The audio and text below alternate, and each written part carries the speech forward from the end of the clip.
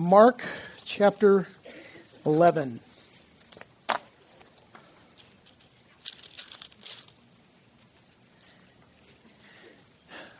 We teach here, being a Calvary Chapel, we teach chapter by chapter, verse by verse. It's our approach. You're not going to get a lot of topical messages here. We pick a book, we teach it from beginning to end.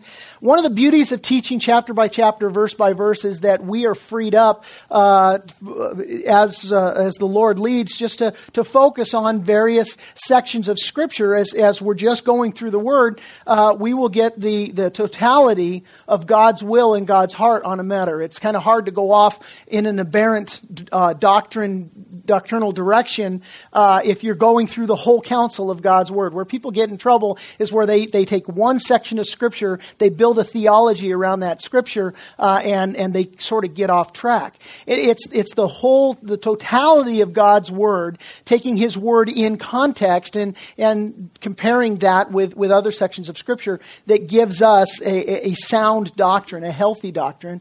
And that approach also is good because God in His Word will just deal with subjects that maybe we're not thinking about, or if I was teaching topically, I might say, well, this week or the next several weeks we're going to teach about marriage, and then we're going to teach about children, or whatever the case may be, and I might miss something.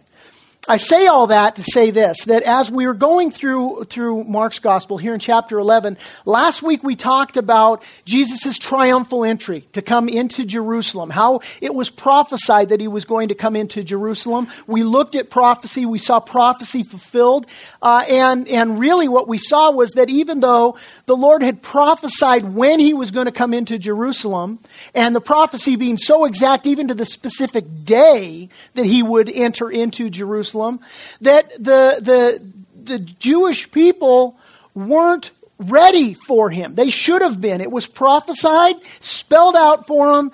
10 ways from Sunday, this is what's going to happen. This is when I'm coming. And they weren't ready for Him. And we looked at the implications to us in that regard, and that the Lord tells us very specific things in His Word. He lays out His will for us very clearly, and He expects that we're going to be obedient to His Word and that we're going to live lives in response, knowing that there will come a day when I stand before the Lord and give an account of my life. And so again, the Lord says what He means what He says. He expects that we're going to live our lives in obedient response to that. And a day is coming when He's going to examine your life for the fruitfulness to see whether or not your life bears fruit consistent with His teachings. And so going through and covering all that, we looked at this example of the fig tree. And we saw that the Lord came upon this fig tree, that it had all the leaves, all the signs that it should be producing fruit. He was hungry. He came up to the tree. There was no fruit on the fig tree. He cursed the tree, and the tree died. And the text telling us it wasn't the season for figs. And we're like, oh, poor tree. It's not the season for figs, and you curse the tree because it doesn't have figs. Well, no, the whole idea there is symbolism. It's symbolic. This fig tree, symbolic of the nation of Israel, giving out all the signs that it's producing fruit. Just the nation of Israel giving out all the signs that it's a religious nation, that they're concerned about the things of God. But really, on closer inspection, they weren't producing fruit consistent with the faith that they professed. And that's the whole lesson for us last week. We're looking at that saying, what's your profession of faith? And are you producing fruit in your life consistent with that? And the temptation now is to go through that and say, okay, we've covered that. And now let's move on. Let's start talking about Jesus and the opposition that He faced with the Pharisees and how they refused to revere Him as the Messiah, as Lord, and how that opposition caused there to be a struggle and within the Jewish culture there and so on. And so, in fact, I spent all week preparing to move along from that section. And the Lord called to my attention verses 25, 26, which we covered last week, but we didn't dig into. And it's a section on forgiveness. And the Lord brought to my attention that, hey, listen, I want you to focus on this area of forgiveness. And that's what we're going to do today. We're going to focus on forgiveness. We're just going to pause on verse 25 and 26. And let me just tell you, just out the gate, why I know that this is the Lord's will, that we should dial down and focus on this section, because there's a lot of you that are dealing with the issue of forgiveness. I know that because the response from first service was amazing. People dealing with this issue of forgiveness. I had a father in first service come up to me after the service and say, the Lord spoke to me and convicted me. I've been estranged from my two daughters, and I need to get together with them.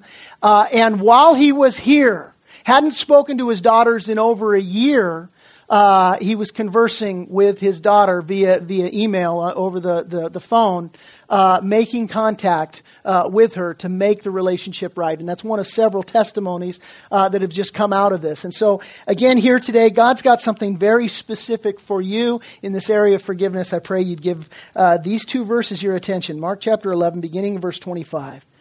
And whenever you stand praying, if you have anything against anyone, Jesus says, forgive him, that your Father in heaven may also forgive you your trespasses. But if you do not forgive, neither will your Father in heaven forgive you your trespasses. General Norman Schwarzkopf was talking to a group of reporters, and they asked him what role forgiveness played in warfare against terrorists.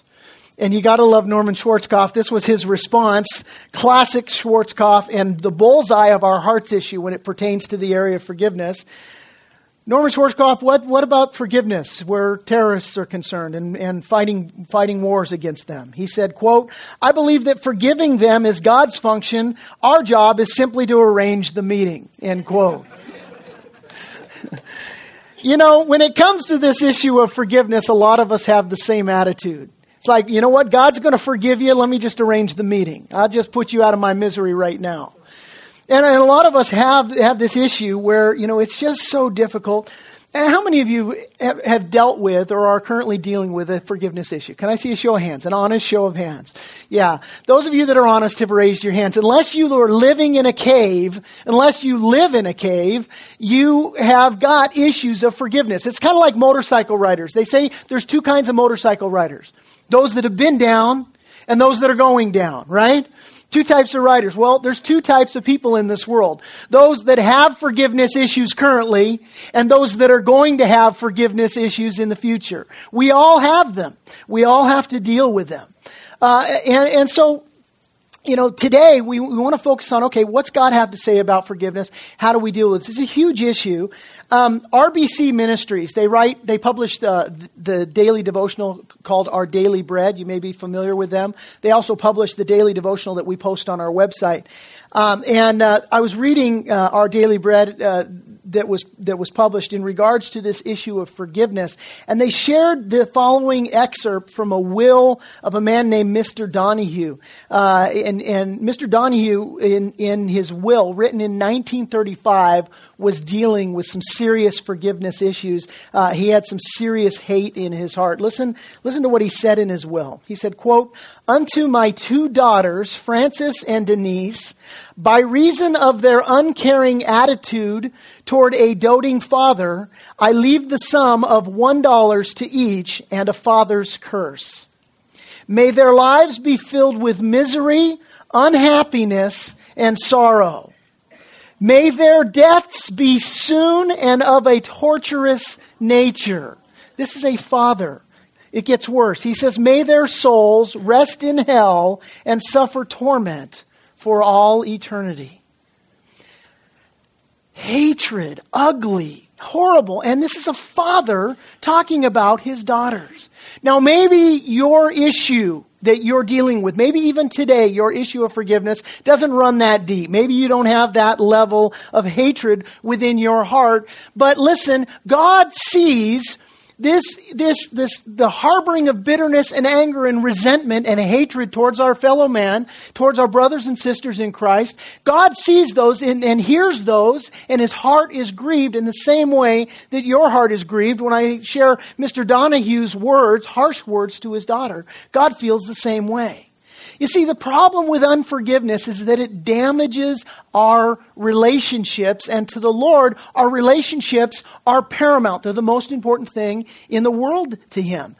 You may recall in Matthew's Gospel, Matthew chapter 22, verse 36, Jesus was asked the question, what's the most important commandment in the law? Do you remember His response? He said, the most important commandment is that you love the Lord your God with all your heart, soul, mind, and strength. And the second is like it. You must love your neighbor as yourself. He says on these two commands hinge all the law and the prophets.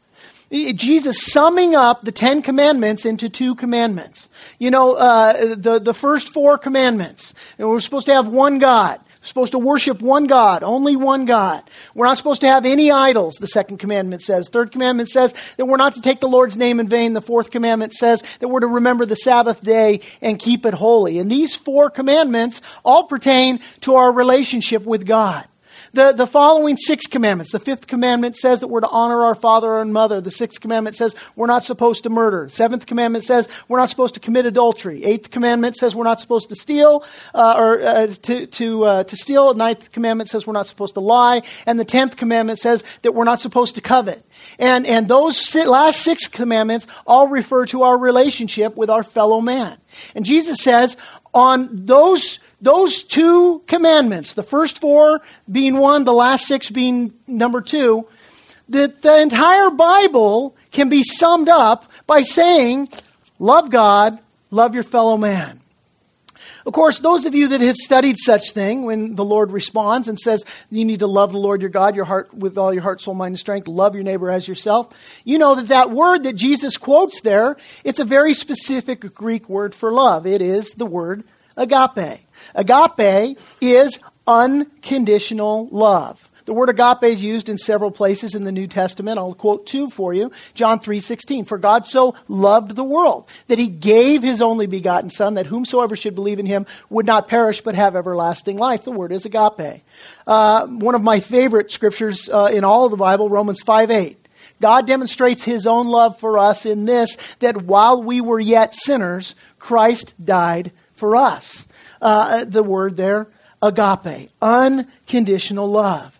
You see, God has loved us unconditionally, and He calls for us to love one another unconditionally. Now, this is a tall order. As a matter of fact, I'll tell you just out the gate that it's impossible. The Bible says we love, agape, because He first loved us. Agape is the word again. The only way that we can love unconditionally is by the God of heaven dwelling in our hearts, empowering us now to in turn love one another with this unconditional love that only He can supply. You don't have enough try in you to love one another unconditionally. You can't do it. You need God to empower you to do that. Now, with that in mind, I want you to notice what Jesus says here in Mark chapter 11, again in verse 25, where He says, if you have anything against anyone, forgive him. What are we supposed to forgive? Anything. Who are we supposed to forgive? Anyone. That's a pretty comprehensive list. Right? There's nothing that doesn't fit in anything. Anything means anything. It's like all. All means all. That's all means. Right? And He says you're called to forgive all things and all people. And so, you know, a lot of us, we're like, okay, well, I can forgive this, but I can't forgive that. You have no idea, Pastor Ted, what it is that they've done to me. I can't do it. And to that I would say, you're right, you can't. But God can, and He's called you to forgive that person. Turn to Matthew chapter 18. We're going to be looking at verses 21 through 35, Matthew chapter 18.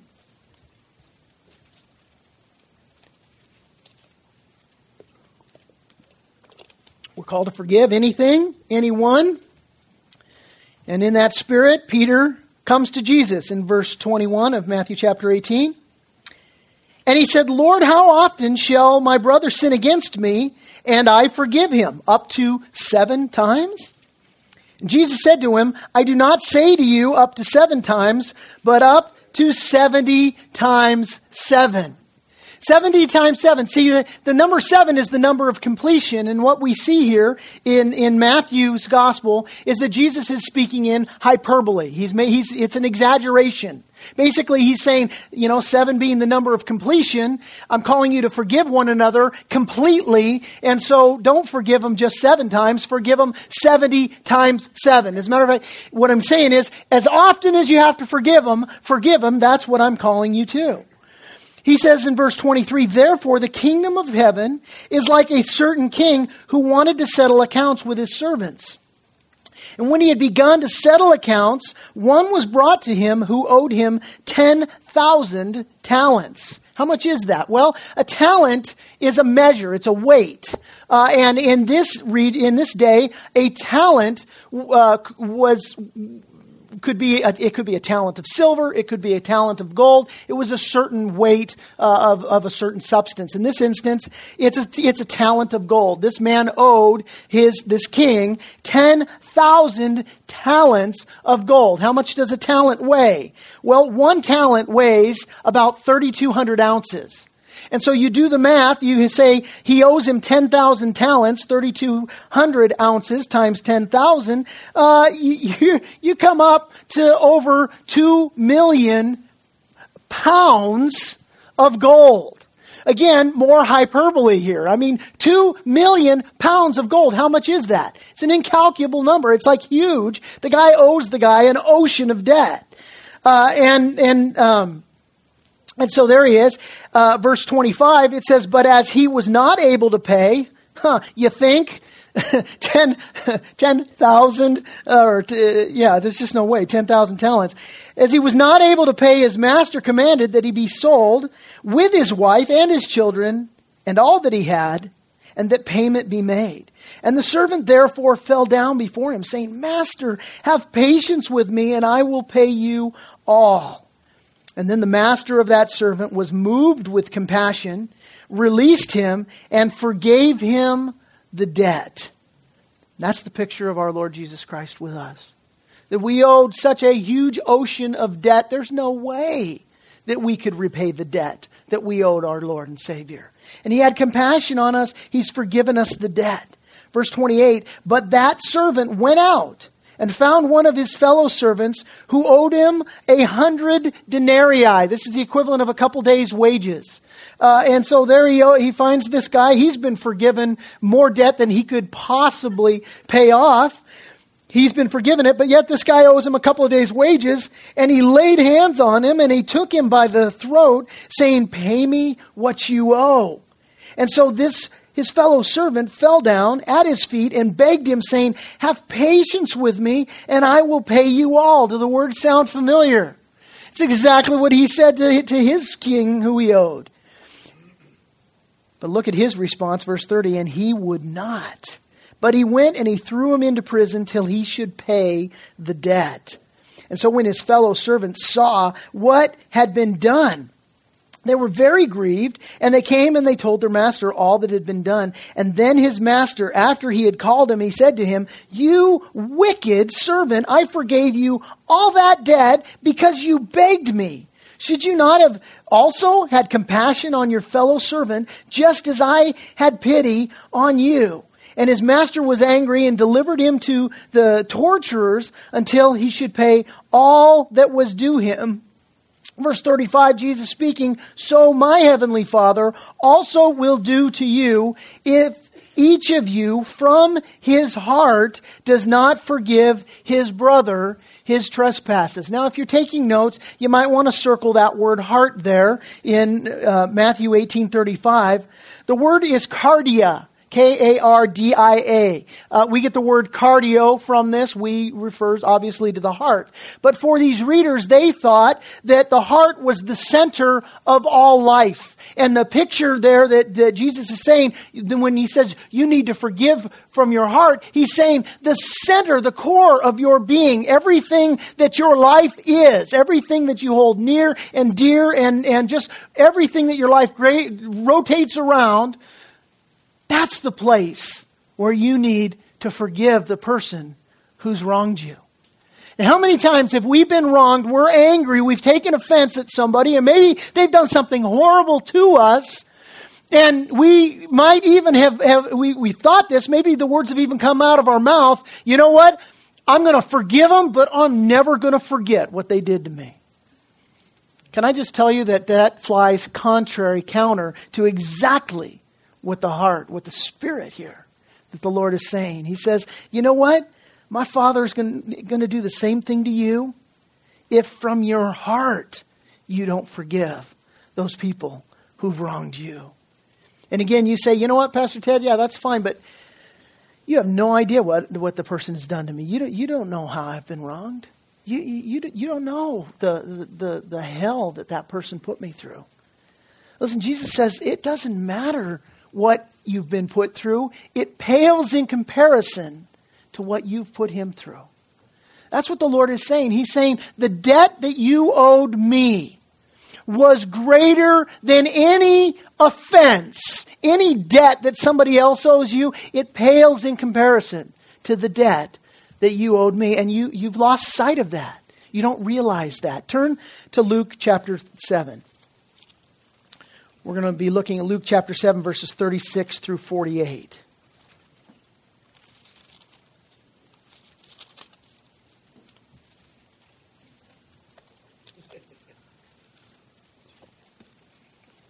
Luke chapter 7, beginning in verse 36. And one of the Pharisees asked Jesus to eat with him. And he went to the Pharisee's house, and he sat down to eat. And behold, a woman in the city who was a sinner, when she knew that Jesus sat at the table in the Pharisee's house, brought an alabaster flask of fragrant oil. And she stood at his feet, behind him, weeping. And she began to wash his feet with her tears and wipe them with the hair of her head. And she kissed his feet and anointed them with the fragrant oil.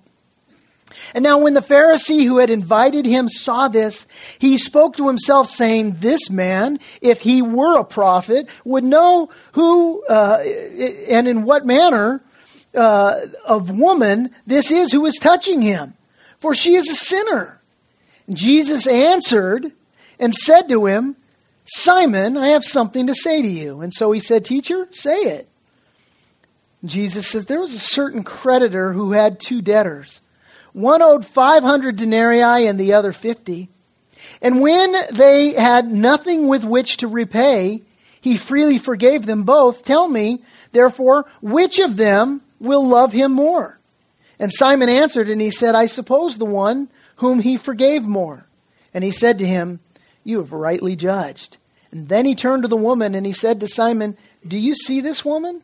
I entered your house and you gave me no water for my feet, but she has washed my feet with her tears and wiped them with the hair of her head. He said, you gave me no kiss, but this woman has not ceased to kiss my feet since the time I came in. You did not anoint my head with oil, but this woman has anointed my feet with fragrant oil. Therefore, I say to you, her sins, which are many, are forgiven, for she loved much. But to whom little is forgiven, the same loves little. And then he said to her, your sins are forgiven. You see, this woman kept in mind who it was Jesus Christ was. She kept in mind the totality of her sinfulness and her wickedness and how she had been separated from the Lord, and she mourned and wept over that, and that was her heart's desire before the Lord. Conversely, this Pharisee, who himself was self-righteous and indignant in his own self-righteousness, cast a downward glance at her, saying, if he knew she was a sinner, he'd have nothing to do with her. I, on the other hand, I'm a good guy. I'm righteous and I'm good and holy and all this stuff. And the Lord says, you think so, huh? Can I just tell you that this woman has treated me in her sorrow and in her tears better than you have treated me in your arrogance and in your pride and in all your riches?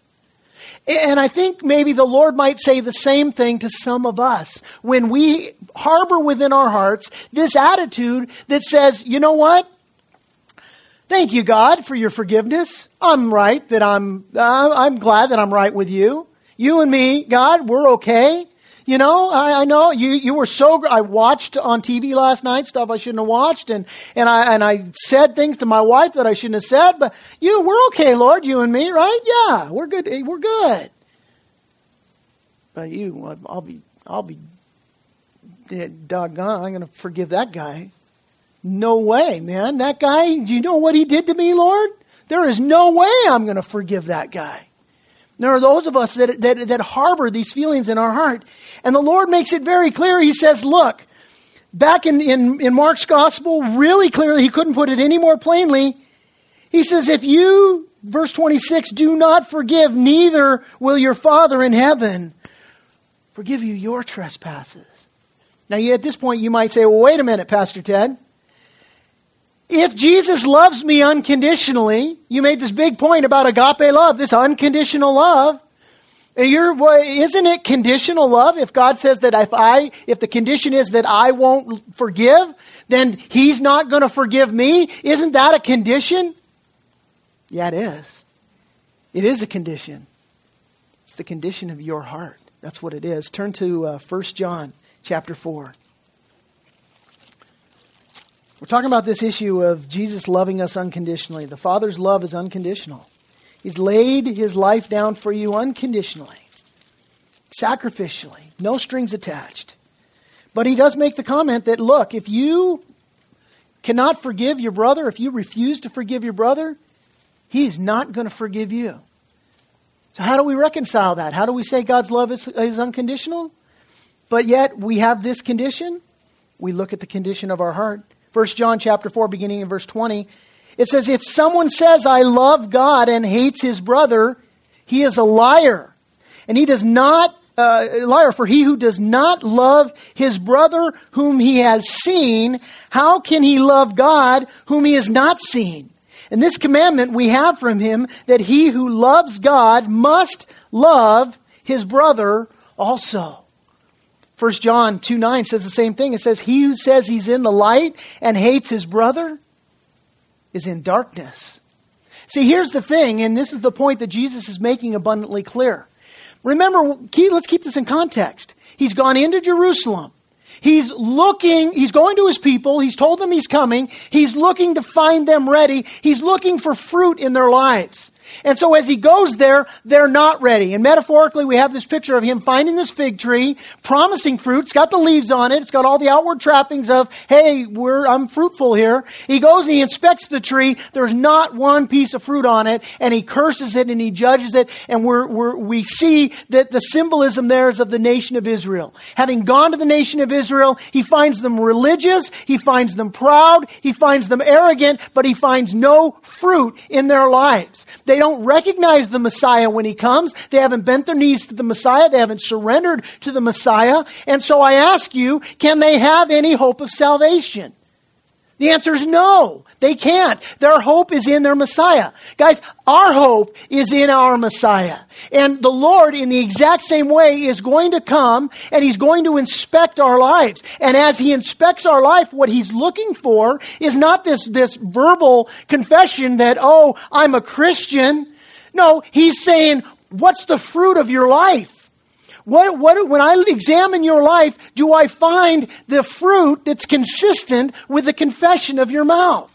I like what Greg Laurie says. He says, calling yourself a Christian, going to church and saying you're a Christian doesn't make you a Christian any more than going into the McDonald's and calling yourself a Big Mac makes you a Big Mac, you know? It's inconsistent. It doesn't work out. And so the deal is that, listen to this, the fruit of true faith is tested by our relationships. Let me say that again. The fruit of true faith is tested by our relationships. And so if you say that you love God and you hate your brother and you can't forgive, then the question is, are you really saved? That's the issue here. That's the whole point that Jesus is making when he's talking here in Matthew chapter 11. If you do not forgive, neither will your Father in heaven forgive you, because if you do not forgive, then you have not received the forgiveness of God. That's the point. You say, well, wait a minute. That kind of freaks me out because I've got some relationships right now that aren't right. I have some people in my life right now that I haven't forgiven. And my response to that is to say, and where's the Holy Spirit been in your life during that time? Have you heard the voice of the Lord telling you that you can't live that way? Have you heard the voice of the Lord telling you that you need to go make it right with that person? Are you hearing the voice of the Lord now as you sit here through your pastor as we're going through the text and me saying, hey, you know what? Before we move past this, the Holy Spirit has told me we need to dial in on this thing right here, because I think this thing right here is a situation that maybe some of us need to take a closer look at. Do you hear the voice of the Lord? The question is, what are you going to do with this?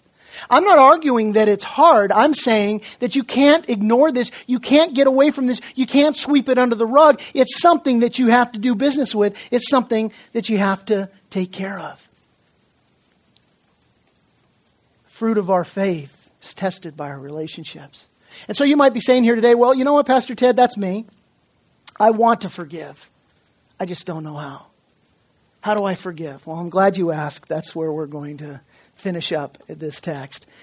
How do we forgive? The first thing you have to do, and if you're taking notes, write this down. First thing you got to do with the area of forgiveness is you have to deal with your mind and with your emotions.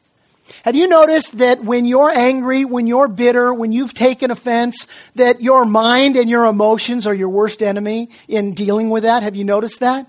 It just runs and plays, and you think, and then she said, and then I said, and then she said, and you go over it, and it never gets any better. It's just you're more and more angry, you're more and more resentful, you're more and more embittered, and the outcome is always the same, To heck with them. I hate them, And it's this horrible thing. I read Corrie ten Boom was talking about her own experience. And she confided with her pastor. She said, I've got this issue of forgiveness. And this is really driving me crazy. And she said, it's keeping me up at night. And I want to forgive, but I can't stop my thoughts. And every night I lay awake and the thoughts come and they run. And I'm really trying to get over it.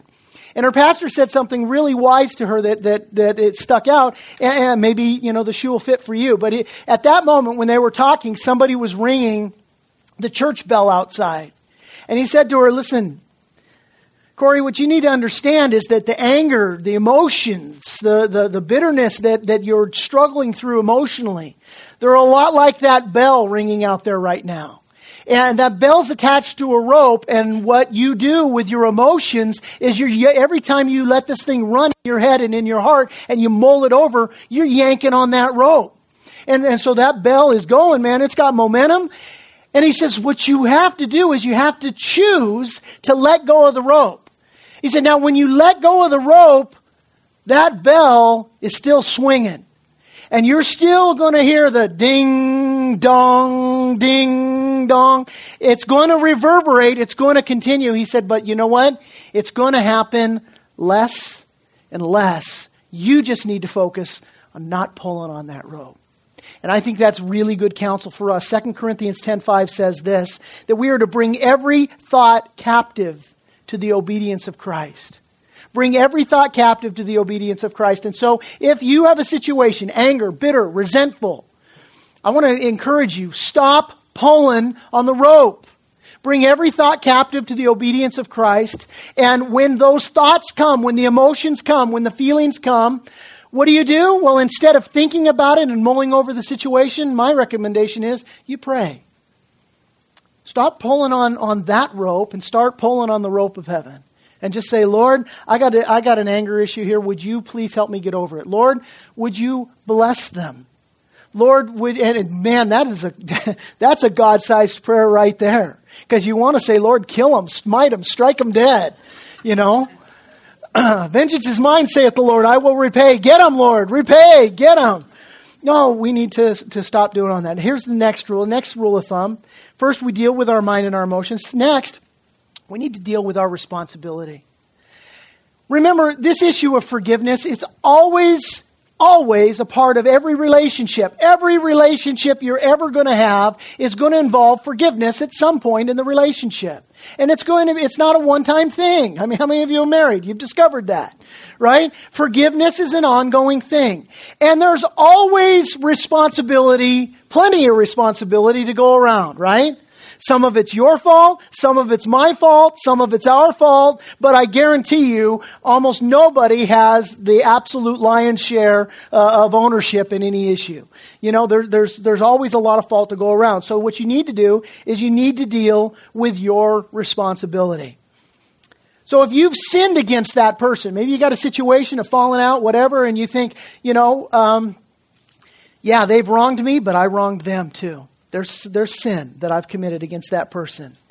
Well, the Bible's very clear that we need to go and repent. The Lord puts that burden of responsibility squarely on your shoulders. When you've sinned against someone, Matthew 5:23 and 24 says this: if you are offering your gift at the altar and there remember that your brother has something against you, leave your gift there in the front of the altar. First go and be reconciled to your brother. Then come and offer your gift.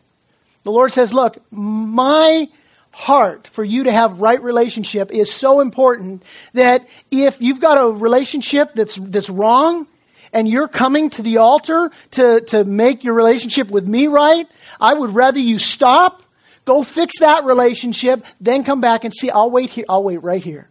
But you go get that taken care of right now. As parents, we understand this. Our kids fight. They're at each other. You need to make it right. You need to, oh, mommy, I love you. Yes, but you just told your brother you hate him, and that's not good. You guys need to get that right. Then tell me you love me. You're going to tell me you love me by going to your brother. And see, that's the whole heart here. The Lord says, look, you want to give me an offering? Here's what you do. Go make it right. Go fix the relationship. Romans 12:17 and 18 tells us that as far as it depends on us, that we need to seek peace. Here's what it says. It says, do not repay evil for evil. Be careful to do what is right in the eyes of everybody. If it is possible, as far as it depends on you, live at peace with everyone. Okay, what do we do if someone's sinned against me? You say, you know what, I'm not wrong. I haven't done anything. This person hasn't spoken to me in a year, and it's all their fault. What now? Well, Mark 10:25 tells us we need to let it go. If anybody has done anything to you, let it go. Forgive them. That's the first thing. Forgive them. But if you can't forgive them, if you just can't let it go, they've sinned against you and you guys aren't right, and man, I just can't get over it. Well, Matthew chapter 18, verses 15 and 16 is very clear. For time's sake, we won't turn there, but I'll paraphrase for you. Matthew chapter 18, verses 15 and 16 basically says, if your brother sins against you, go tell everybody about it and malign his character. Isn't that what it says? No, it says if your brother has sinned against you, go to your brother. Just the two of you. Work it out. Get there. Get there as quickly as you can. But we don't do that, do we? We go to everybody else. Let me tell you what my wife did to me. Can you believe this? I got up and she just, whatever. We were so comfortable talking to everybody else about how we've been wronged or whatever. No, we need to be those people that say, scripturally, the Lord says the relationship is important. I've been wronged. I need to go to that person. I need to work it out with them. We need to go in a spirit of gentleness. Proverbs 15:1 tells us this: a soft answer turns away wrath, but a harsh word stirs up anger. And so we need to go with that heart, that not the heart that says, oh, Matthew chapter 18 tells me that, if he sins against me, I need to go to him. Buddy, you're getting both barrels, man. You sinned against me, I'm going to tell you what you did, and we're going to get... No, you go with the right heart that says, hey, man, you wronged me, and our relationship isn't right, and we need to get this thing right. We need to work through this. That's the heart is reconciliation. It's not retribution. It's a heart of reconciliation. Hey, we need to get this thing right. And so you go and you work on that situation. You say, well, you know what? That's a hard thing to do. What if I go and I try and reconcile with them and I can't reconcile with them? What if I go and I make myself vulnerable to them and then they, chew me up and spit me out and I'm just going to be more mad than I was? Yeah. But you know what? The Bible says, as far as it concerns you, live at peace with all mankind. And Jesus said, blessed are you when they revile and persecute you and say all kinds of evil against you falsely for my sake. Rejoice and be exceedingly glad, for great is your reward in heaven, for so they persecuted the prophets who were before you. In other words, Jesus is saying, look, if you are persecuted for righteousness' sake, if you are persecuted for trying to do what's right in my sight, you will be right with me, and that's all that matters. And I want you to notice here that the burden of responsibility is redundant in any situation. In other words, the Bible is very clear that if I have sinned against you, I have the responsibility, biblically, to go to you and make it right. And also, if I have sinned against you, then biblically, you have the responsibility biblically to come to me and make it right. Let's reverse that. If you have sinned against me, biblically, you have the responsibility to come to me and make it right. But it's also true that if you have sinned against me, biblically, that you have that I have sinned against you, that you have the responsibility to come to me. In other words, it doesn't matter who started it, it's each person's responsibility. If I've wronged you, I got to go to you. If you've wronged me, I got to go to you. If you've wronged me, you got to come to me. If I've wronged you, you got to come to me. Doesn't matter. Did I get it, man? Did I mess it up? Doesn't matter who starts it. God says it's your responsibility. Here's why that's important. Because we get in situations where we say, well, screw them. They messed with me. It's their fault. They need to come and say, I'm sorry. No, yes, they do, but so do you. God's very careful to say that it's your responsibility no matter what the situation. And He wants both of us to carry the same burden of responsibility. Why is that? Well, here's what he says, Ecclesiastes chapter 4, verses 9 and 10. 2 are better than 1 because they have a good reward for their labor. If one falls down, his friend can help him up. But pity the man who falls and has no one to help him up. The whole idea here is that God is banking on the fact that if you're a blow-it and in sin, that I'm going to be strong enough to come to you. Or if I'm a blow-it and I'm in sin, that you're going to be strong enough to come to me. He's basically doubling the odds here that the relationship is going to be preserved. And why does he do that? Because he could care less about right or wrong. He just wants us to get right in our relationship. And that's why he says, look, I don't care who wronged who. Go, get together, work it out, have some reconciliation here, because that's the most important thing to me. In conclusion, I want to tell you a story. It's out of a Guidepost magazine article. It was written in 1979, and it's a long article. I just kind of paraphrase it for you. But I share it with you just to kind of share our Father's heart. A nurse telling the story, a patient comes into her hospital, and he's having a heart attack. And you know, it's serious, but it doesn't look like the guy's going to die or anything. But there he's in, they're treating him, and the guy's wigged out, and he's telling the nurse, look, you need to call my daughter. And he writes down her name and number. He says, you need to call her. And she says, yeah, I'll call her. He goes, no, you don't understand. You need to call her. You really need to call her. You need to call her right now. And she said the guy just, just unusually, really preoccupied about, hey, you need to call her right now. And he says, my daughter's last words to me over a year ago as she walked out the door were, I hate you. And we haven't spoken since. And he said, I'm afraid I'm dying here, and I can't die and have my daughter live with that on her heart. And so I need you to call her, and she needs to get here. We need to get our relationship right. And the gal says, yeah, I'll go call her. So she did. She left the man's room. She went. She called his daughter right that moment.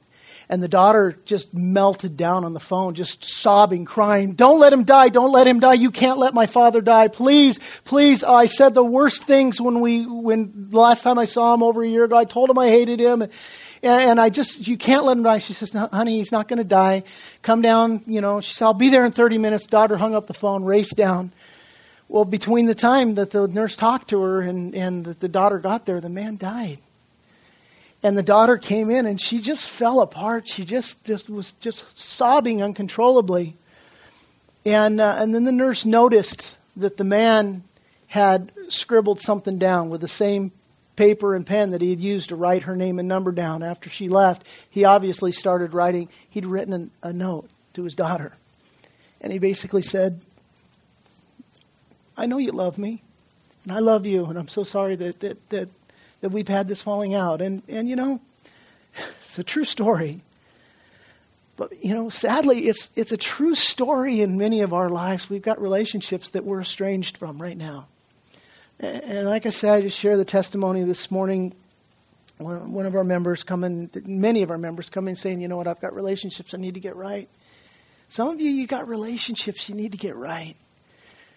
Now, today, you need to get them right. And God's heart, our Father's heart is look, I don't care about what you guys fought about. And most of it isn't going to matter anyway. I care about you. I care about your relationship. I just want to see you get it right. And life's too short for you to be estranged from one another, for you to allow this hate and this bitterness and this disconnect to be harbored in your heart. It's not serving any good. The Lord would tell us, just get it right. And we close the service partaking of communion today like we always do. And I think we would do well to remember that this is a time to remember our Father's forgiveness of us. We've sinned against the Lord. And He's forgiven us in Christ Jesus. God demonstrates His own love, unconditional love for us in this, that while we were yet sinners, sinning against Him, Jesus died for us.